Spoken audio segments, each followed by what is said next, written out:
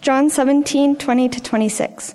My prayer is not for them alone. I pray also for those who will believe in me through their message, that all of them may be one, Father, just as you are in me and I am in you. May they also be in us, so that the world may believe that you have sent me. I have given them the glory that you gave me, that they may be one as we are one. I and them, and you and me. May they be brought to complete unity, to let the world know that you sent me and have loved them even as you have loved me. Father, I want those you have given me to be with me where I am, and to see my glory, the glory you have given me because you loved me before the creation of the world. Righteous Father, though the world does not know you, I know you, and they know that you have sent me. I have made you known to them and will continue to make you known in order that the love you have for me may be in them and that I myself may be in them. Well, Terry has been a good friend to many of us, some of us, and he serves so well our community at Ambrose University, and I know firsthand from students, well, I guess secondhand from students, that they appreciate his work and his ministry and his heart and his passion. So we are very pleased to have Terry come and speak to us for this week and 2 more weeks. Very good. So he doesn't have to cram it all in today. So let us give Terry a welcome as he comes to speak to us today.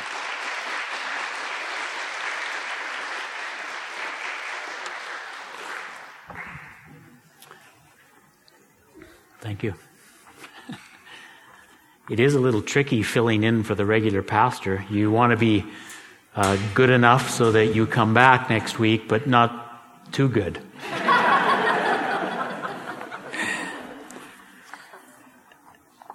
And I do have a wife. Her name is Ruth. She's not with me today. She would be, but she is a nurse and she works shift work, and she is working one even now. And I'm actually glad she wasn't with me this morning for the reason that I went on autopilot to the old location. So sped over here, and I'm sure I hit a few photo radars. So hopefully she won't know anything about that. And my daughters are adults. Michaela is just graduating from Alberta College of Art and Design this month. And another daughter, Miranda, who lives in Vancouver. Today finds us in a very interesting spot in the calendars.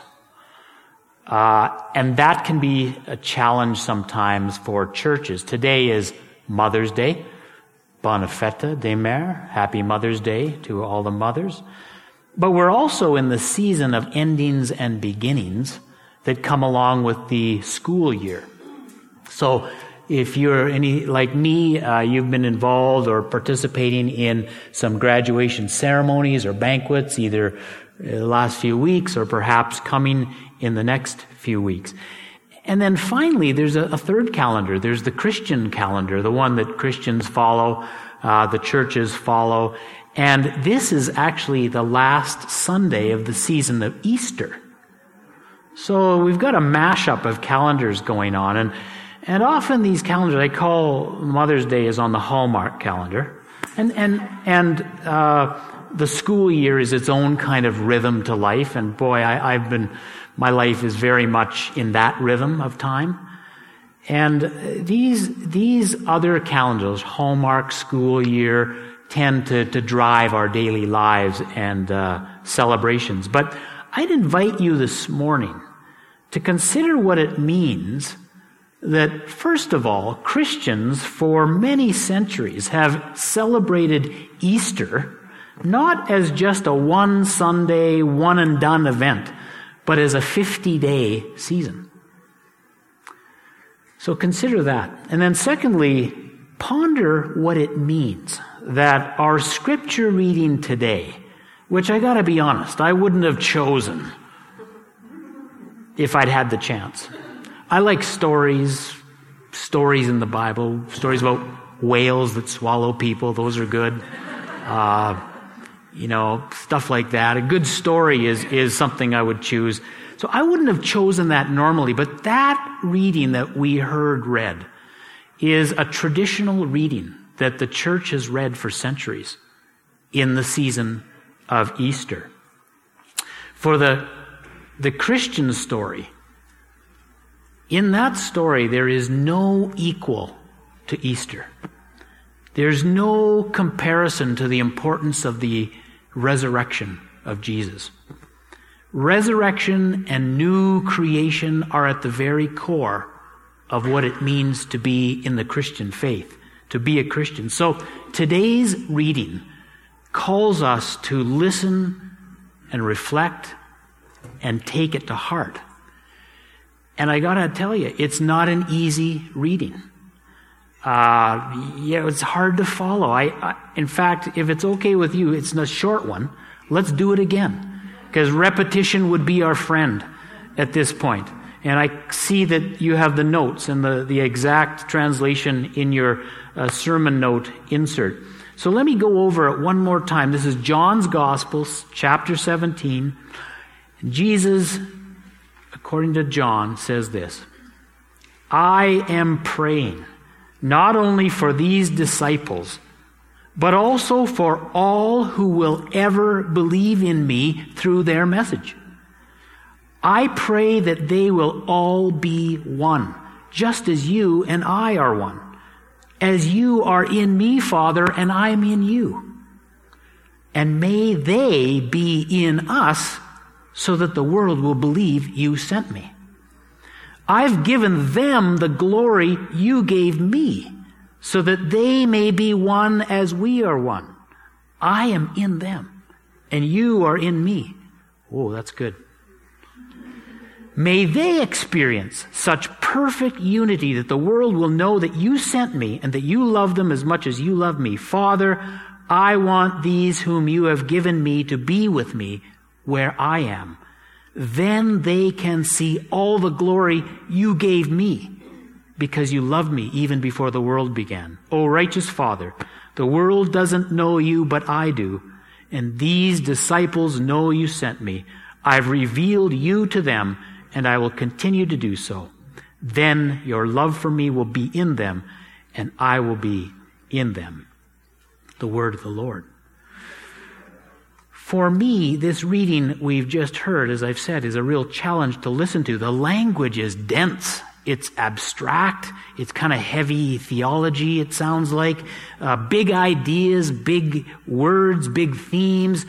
Take a look at them. Belief, glory, unity, perfect unity, love. There's not much story here, not much narrative. But at this point, John, in his gospel, has, in his telling of the story of Jesus, has moved away from stories about weddings where water gets turned into wine, moved away from stories about miracles, midnight meetings with Pharisees under cover of darkness, healings, hillside feedings of 5,000. In fact, we've come to a place in John's gospel where Jesus is giving words of farewell to his followers. John actually devotes 4 whole chapters to Jesus' farewell to his followers. This is Jesus' valedictory speech. He's giving a valedictory speech. A valedictory speech at a graduation is a farewell to the graduates. And Jesus has some graduates. He has 12 graduates. Well, 11 at this point. Something happened along the way. One didn't get to the final exam. But this is a valedictory speech, and it's 4 chapters long. And his own disciples are about to be launched into the world. They're going to go it alone. And in chapter 13, if you want to read the whole thing, it starts in chapter 13. And Jesus has gathered them together for a final meal. He's washed their feet. He's given them a new command. You ever heard of Maundy Thursday? That comes from mandate, the command. That's the day, Thursday night of Holy Week, when Jesus gathered his followers and said, I'm going to wash your feet. I know I'm the master, I'm the teacher, but this is the way I want you to serve other people. the way I'm going to serve you right now. This is my mandate, my command, to love one another. And on that night, Jesus also gives them a standard for what love looks like. Love others the way I am loving you. This is Thursday night of Holy Week, and the next day Jesus will be crucified. And what we just read, what we heard in our reading today, is the final part of Jesus' concluding prayer just before his arrest. It's like we're hearing Jesus' last will and testament. So we're just getting a snippet here. It's the very tail end of the prayer that comes on the very tail end of the long closing remarks of Jesus to his followers. Now, the first and most obvious thing about this reading is that Jesus is praying for his closest friends and his disciples. But Jesus doesn't only pray for his disciples back then. He's praying for us too. Verse 20 reads, I am praying not only for these disciples I have right now. I'm kind of adding a few words in for emphasis. I'm not only praying for the folks that have followed me now and here, but also for all who will ever come to believe in me through the message of my disciples' lives. So when we think of Jesus and prayer, I don't know about you, but I always think first of the prayer Jesus taught his disciples. We call it the Lord's Prayer. Or perhaps we think of the agonizing prayer Jesus prayed in the Garden of Gethsemane when he's wrestling with his vocation. And he prays, God, if you can take this cup from my hands and let me go my own way, I'd really appreciate it. But here, in this reading, is a prayer that Jesus is actually praying for you and for me. This is a prayer that Jesus prays for us. I find that to be a remarkable thing. The same thing he prays for his disciples then, he prays for us now, to help us with our belief, to help us figure out how to be a community, to be one, and how to love. So if you look at the whole prayer, so we got the big, long, final farewell valediction speech. And then in chapter 17 is the whole prayer. And if you look at that whole prayer, it's interesting to note what Jesus doesn't pray for. He doesn't pray that we'll somehow get a free pass on dealing with life and all its brokenness and its struggle in this world. He doesn't pray that life will be easy after he's gone. I think Jesus knows it's not going to be that way. He knows that the world is captive to something that's preventing the new creation from flowering in its fullness. He knows that the world is the place where God is working out a plan for the healing of the whole creation. But on the other hand, he knows it's also a place of tension, of turmoil, of violence, senseless suffering. He knows it's a place full of despair and not hope. Often there's a sense of scarcity instead of abundance. Fear motivates people instead of courage in this world. And selfishness instead of compassion. And how right Jesus was then, and how right Jesus would be about now. I need do no more than mention to you this morning these names of places where misery and suffering are rife. Damascus, Aleppo, Baltimore, Ferguson, Missouri. How about the island of Lampedusa, that's just off the coast of Tunisia, where this week alone, the Italian Navy rescued 1,800 refugees trying to escape their fate in Africa. Or what about Canadian First Nations reserves like Attawapiskat? We hear about this in the news, where teen suicide is 8 to 10 times the national average. Jesus realizes that the kingdom he is offering, the kingdom he's pointing to, the gospel and the kingdom of shalom, of peace and justice and wholeness and healing, he knows it's going to involve great struggle, monumental sacrifice, a kind of costly love that maybe at that point he's the only one who understands what it could be like. And he's giving these instructions to his followers at the end. So what does Jesus bring to the Father in his prayer? Notice, he's not praying to you and me. He's not praying to his disciples. He's praying to his Father for us. He's advocating for us. He's interceding for us. What is he praying for? Jesus prays most obviously. In fact, if you go and read the whole thing, this comes up over and over again.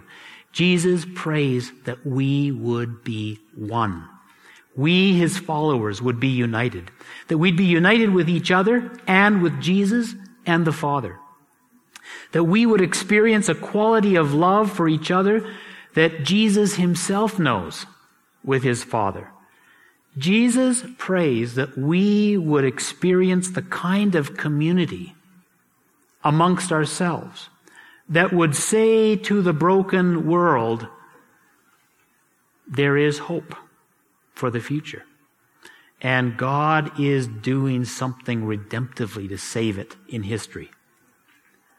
And Jesus prays for this community, this unity, this loving community several times, not just once. I have several observations I could make about this prayer of Jesus for community this morning. Let me just mention 3. The first is this. Even though the prayer of Jesus happens before his crucifixion and his resurrection, before the first Easter morning, Jesus' words are read at Easter. Why is that? Because Jesus' words are describing a future reality. It's a reality in which Jesus is crucified, but he's also risen, and he's ascended. In the Christian calendar, the most under-observed event is called Ascension Day. And it's always in the middle of the week on a Thursday. It's always in the last week of Easter. So it was Thursday, just a few days ago. And that's a pretty important idea for Christians. The idea that Jesus is not only crucified and raised from the dead, but he goes up on our behalf, not only as Lord of the world, but to pray for us, to worship God for us, to be our advocate for us, to intercede and keep praying for us. Jesus still prays for you and I today. So this reading, although it looks like, why is this an Easter reading, is really describing the reality of the resurrected, risen, and exalted Jesus. In other words, at the leading edge of the new creation, and this is really a challenge, at the front edge of the resurrection and the new creation and what God is doing in the new reality, is he's forming a community. He's creating a community of Jesus' followers. It's one of the fruits of resurrection. So if you're wondering why they would talk about the church and the community, it's because resurrection means real community is possible, and it's what God wants to create.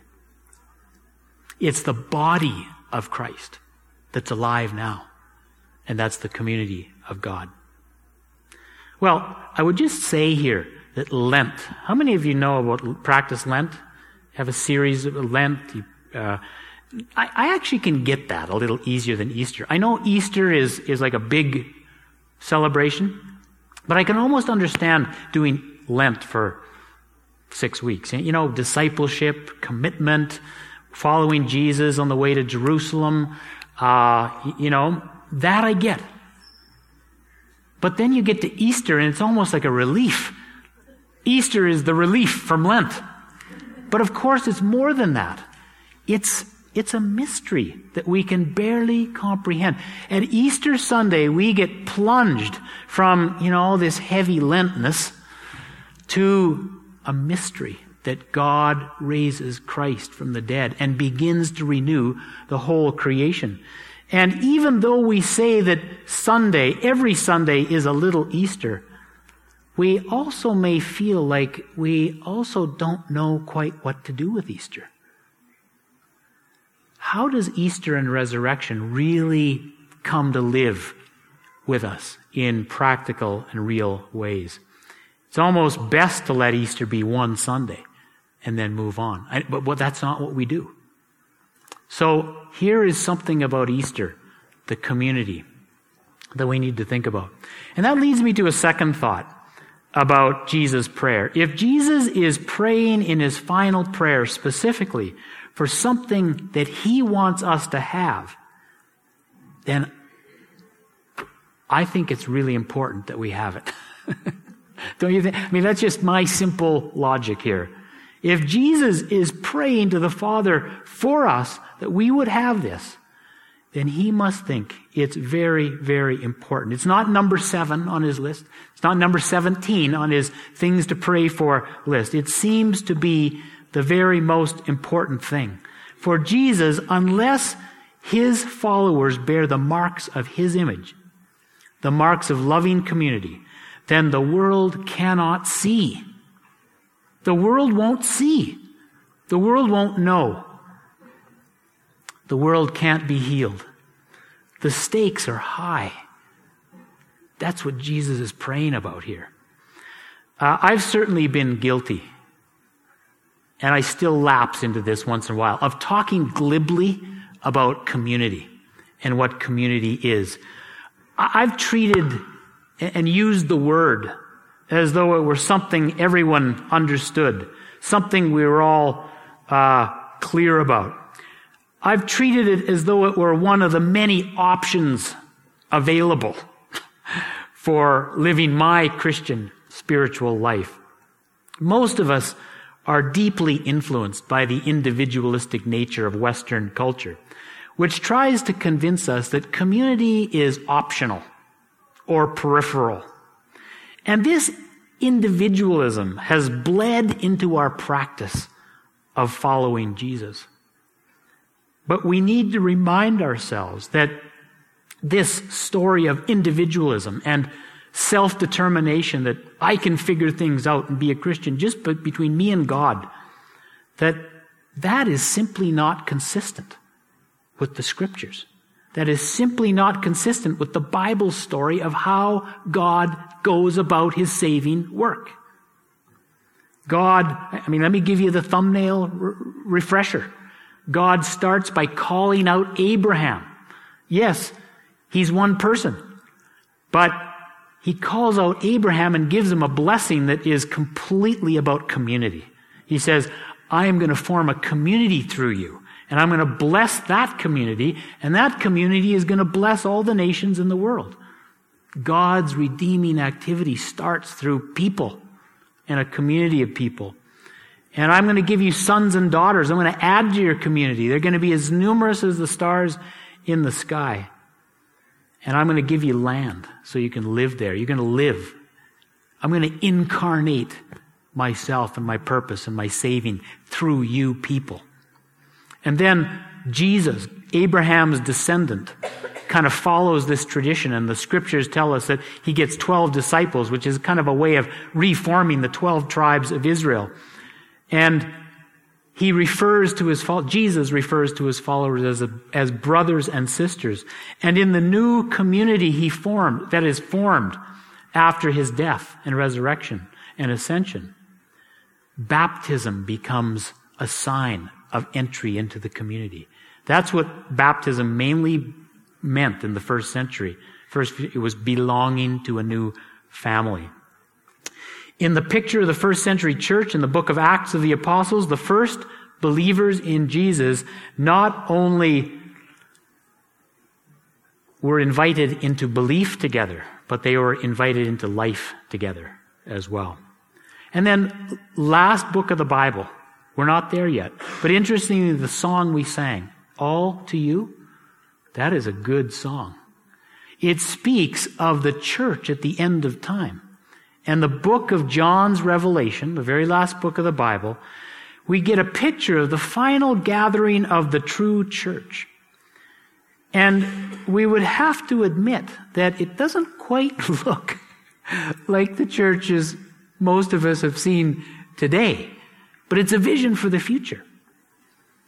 The one that John sees gathering at the throne of the Lamb is a worldwide community, drawn from every nation and every gender and every ethnicity, Jew and Gentile, slave and free, man, woman, introvert, extrovert, conservative, liberal, well, maybe just liberals.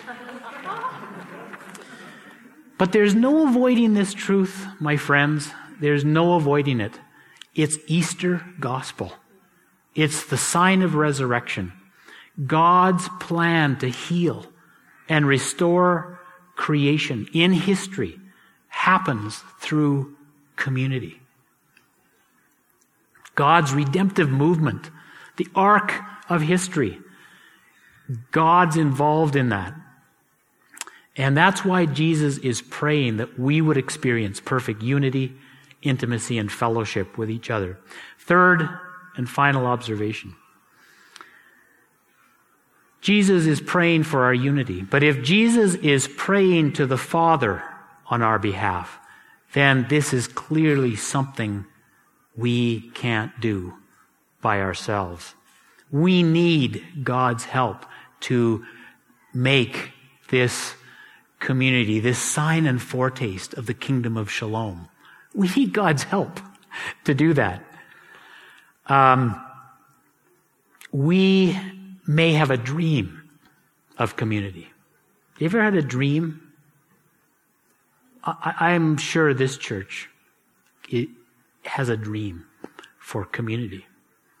Every church I know has a dream for community. Sometimes it's clearly articulated, sometimes it's not, but they all have a dream. We may have a vision to be a community of friendship and acceptance and grace. But how do you actually do that? We know that this can be one of the hardest parts of doing church, to get right.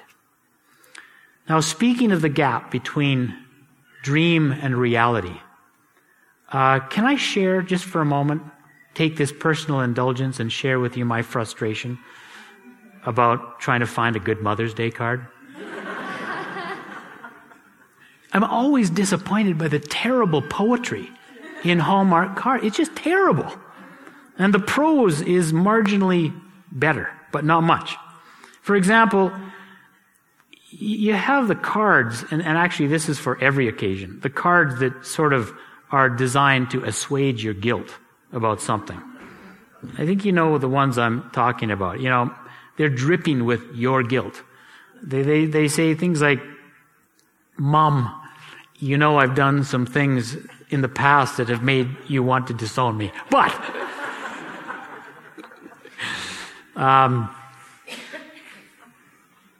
or one I saw yesterday. Yeah, I was shopping yesterday. It's kind of awkward. My mom is here this morning. One I saw yesterday went, from us, dear Mom.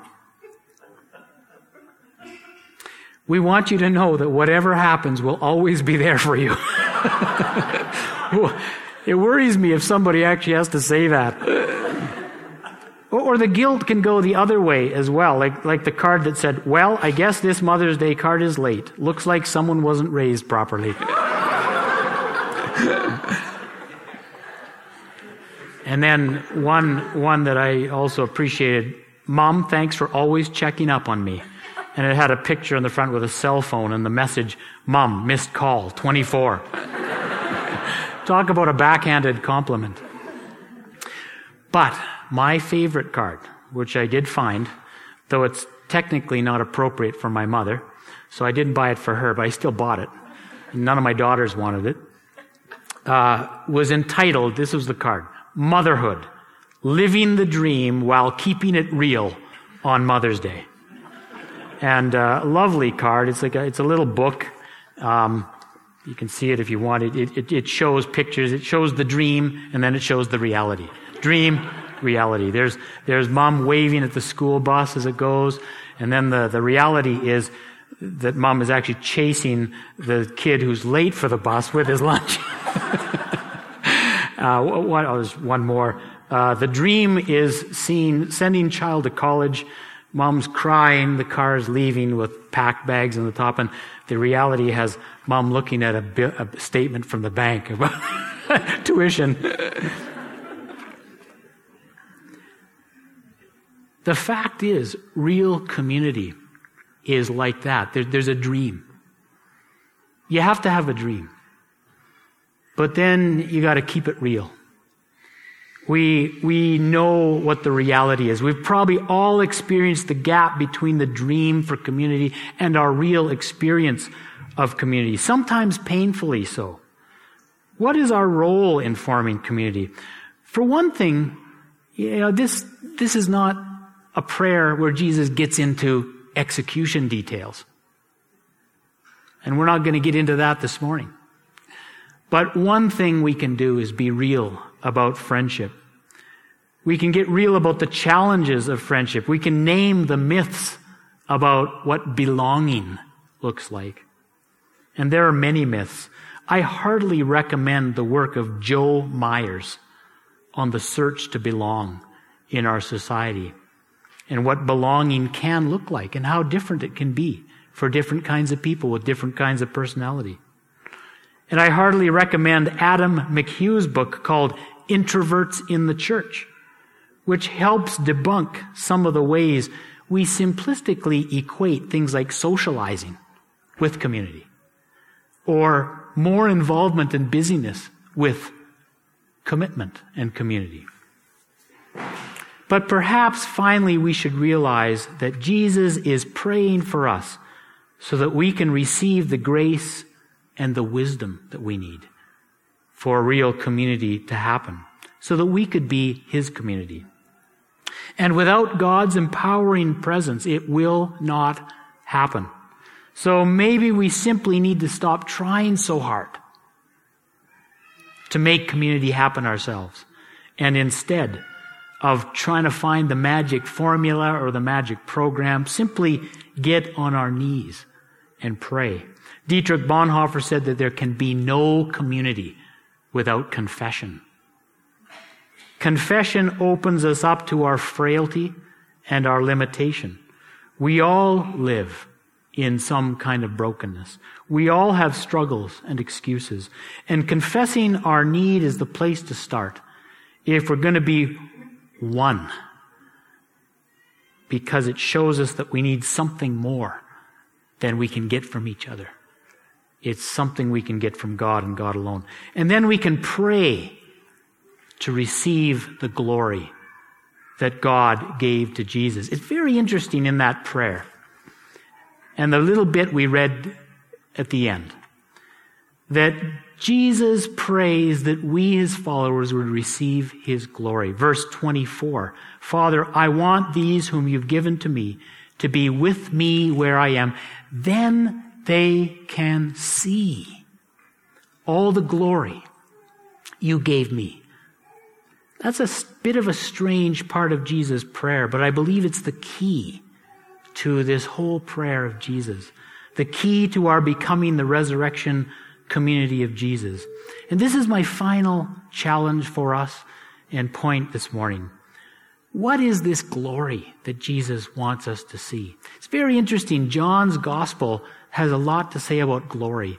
I know I often think of glory as, being up there, being in the light,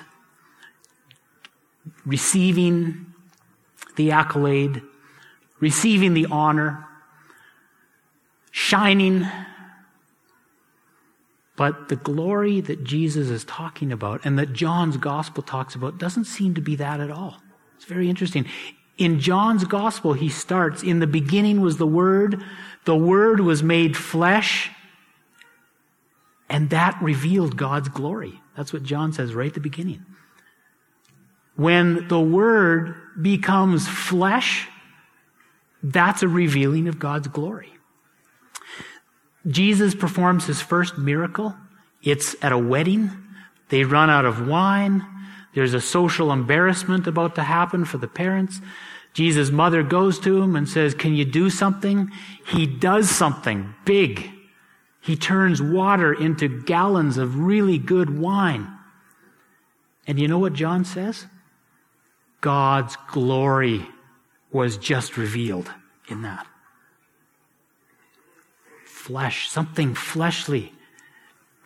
And then the gospel writers, John and Paul the apostle, say that when Jesus is lifted up on the cross, there's a picture of God's glory.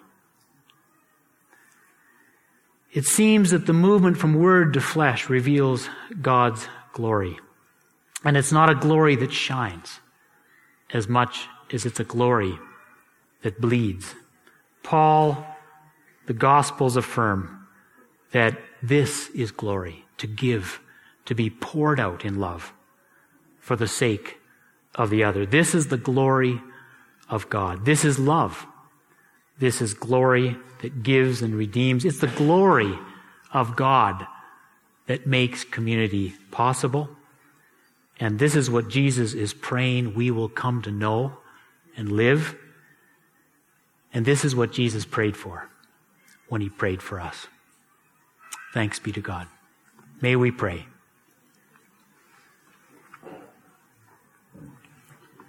Lord, thank you for the power of your word to us today.